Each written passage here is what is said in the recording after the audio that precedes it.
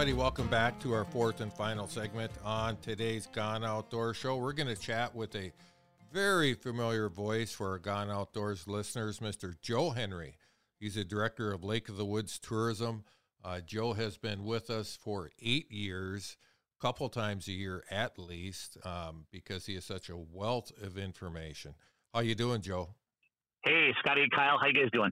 We're doing well. You know, this time of year, there's a lot of people, especially this year, are really concerned about ice conditions, about their winter trips, as far as where they can go, when they can go, and all that kind of stuff. So we're trying to get ice reports from around the region these last couple of weeks whenever we can. And we are up at Lake of the Woods right now on this particular segment. How is the ice doing on Lake of the Woods right now? Well, so I'll tell you, first off, I think it's good people are concerned about the ice. That means that they're trying to be safe. And, we haven't had an overly cold, start to our winter. So it's always good to err on safety. And, our ice conditions, people say, Joe, what's the ice on Lake of the Woods? Holy smokes. I mean, it's 42 miles north-south. It's 30 miles east-west. I mean, it's anywhere from 0 to 12 inches. How's that? Okay, so I asked a stupid question. All right. No. But I say that facetiously, really, because the point I'm getting at is that, we're out fishing. We're out ice fishing, and fishing is incredible right now. Early ice, we thought it was going to be good because we knew there was a pile of walleyes and saugers out there this fall. And we figured with shiners out there and a pile of fish, there's no reason they should leave, and they haven't. And it's just been very, very, very good fishing. Now, here's the kicker. Ice conditions are different in different parts of Lake of the Woods. And, when you want to use a guide or an outfitter, because these folks have been working that ice. They know where the good spots are. They know where the spots that aren't so good are. They've been staking a trail. They've been bridging cracks if need be, or avoiding them altogether. But I mean, if you go with an outfitter or a resort, you're going to be just fine. We do have day houses out. I even saw that a couple of outfitters were putting out small sleeper houses already. But we got some day houses out there, and in some cases, resorts and outfitters are taking you out to the fish houses in heated ice transportation. They call it a light ice rig. They do that to ensure your safety. It's still pretty thin ice conditions as a whole compared to Lake of the Woods standards. Now, some of the resorts are allowing you to go out on your own. 4x4s, ATVs, side by sides, and snowmobiles, pulling a collapsible. Now, if they do that, make sure you stay on the trail. Don't go past the edge of the trail trying to reach those new fish, because that's when you get yourself into trouble. But there's plenty of fish to be had, you guys. But again, it's safety first. And if you just work with a specific outfitter or guide that you're going out with, you're going to have no problems. It is such a great, great destination, Joe, for the reason you just described. We all live by the adage that no ice is 100% safe. But when you have the professionals, the folks that are up there year in and year out, checking, monitoring, making like those trails, I mean, that's perfect, right? And so when someone is thinking, I want to head to Lake of the Woods, you've got lots of resorts, you have lots of independent guides, you have lots of places for people to tap into. I know there's your website, right? What is that for our listeners if they want to just look at what their options are?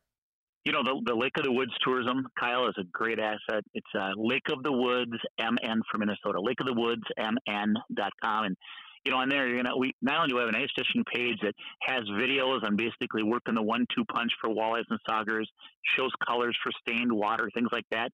But then we have our lodging page, and that shows, all the amenities that each the outfitter or resort has, and that includes having day houses and sleeper houses, so you can see your ice fishes, and all their contact information is there. You can make a few phone calls, a couple emails, whatever.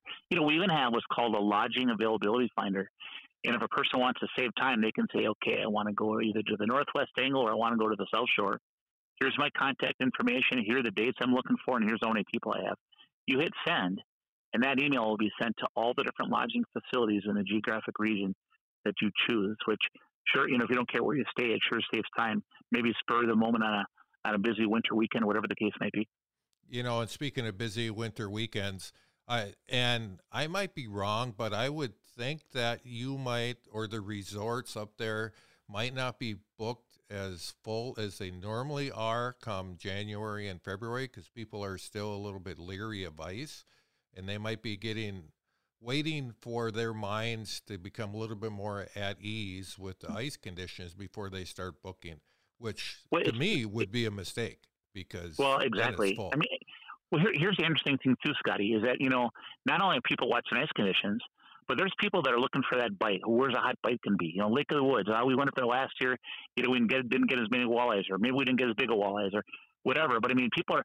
I'll tell you what, man. You just got to go. And some years you're gonna get a fish fry, and some years you're gonna get a fish fry plus a couple trophies, and maybe a bonus sturgeon, or a couple pouts, or a couple jumbo perch. I mean, every year is different. You just got to go. And I tell you, the way things are starting out, we're optimistic about our winter fishing season because there's a ton of fish out there. I mean, they're a pile. Every report I've seen from Lake of the Woods, it sounds like the fishing has been very, very good all winter long. Don't believe that tourism guy. He's always promoting Lake of the Woods, right? No, just go to social media, and even how do you say it? The Facebook trolls. Even those folks are praising how fishing is right now. So it's pretty good. So, and something else that really is overlooked up on Lake of the Woods, and me and Kyle were just talking about this before we called you, is the late March or March time, doesn't have to be late March, pike fishing. I mean, it is world-class, literally world-class pike fishing at our disposal. You don't need a passport. You can just go up there and you can go catch 40-inch pike, which are true fish of a lifetime, and there's not that many people that do it. Well, I think that's 100% right. And, here's the deal. Like, I had a resort up in the Northwest Angle say to me just recently, Joe, what are we going to do about our pike problem? I'm like, well, what pike problem is that? We got too many 40-inch pike. I think they're eating too many walleyes. Well, what a problem to have. Sign me up. Well, I'll tell you. So here's the deal. I'll let you in a little secret. March. March is when those pike, they start putting on the feed bags. Certainly it's pre-spawn, so they get congregated out in front of spawning areas, and tip-up fishing is awesome. You know what? There's a good number of people that are pike nuts that fish pike all year long, and they have some of those spots all to themselves, working off of shoreline breaks, things like that for those big 40 inchers. And hey, they still got to eat all winter. And if a person's a pike nut, but it's not a bad time to slide up. I'll also tell you that some of the guys that are just strictly fishing pike, they put their fish house in those shallows, and you should see they've been leaving some of their big minnows down at night. Guess what they're finding? Some monster walleyes. They don't get a lot of them, but I tell you, when they do, they're 10, 11 pounds. I'll tell you what. So it's just kind of a neat little side deal if a person really wanted to target those pike. And the walleye anglers will catch a lot of big pike just fishing walleyes. And, we also got a lot of sturgeon that we're catching through the ice right now. I know, I can't imagine what it'd be like catching a sturgeon through the ice. Oh, it's a rush. Well, the first time I ever caught one through the ice, man, it was a golden hour. Right, that last half hour, and I had a nice mark come on my electronics. I was using a jig and spoon with a piece of minnow head. Jig, let it sit. Jig, let it sit. Pow! Set that hook. Frickin' rod breaks. So I handed my reel off and said, "Here, open the spool. Give me line. Well, 45 minutes later, I got it up, and it was about a 47-inch sturgeon. So, it just the fight, just to get their head off the bottom they're just so heavy, so strong.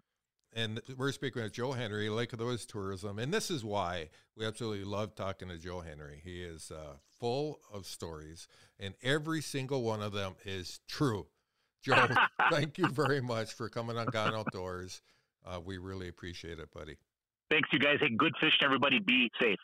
Special thanks to our Gone Outdoors show sponsors, Ray Sport Marine, Adventure RV, Lakeland General Store in Denville, Minnesota, Devil's Lake Tourism, Linex of Fargo, Ion Ice Fishing, Hot Hole, Ice Hole Maintainer, and Illuminator. Thank you for listening to Gone Outdoors. Follow along when you go in the water or the woods with Gone Outdoors Podcast, KFGO.com, KWSN.com, KELO.com, Apple Podcasts, or on Spotify.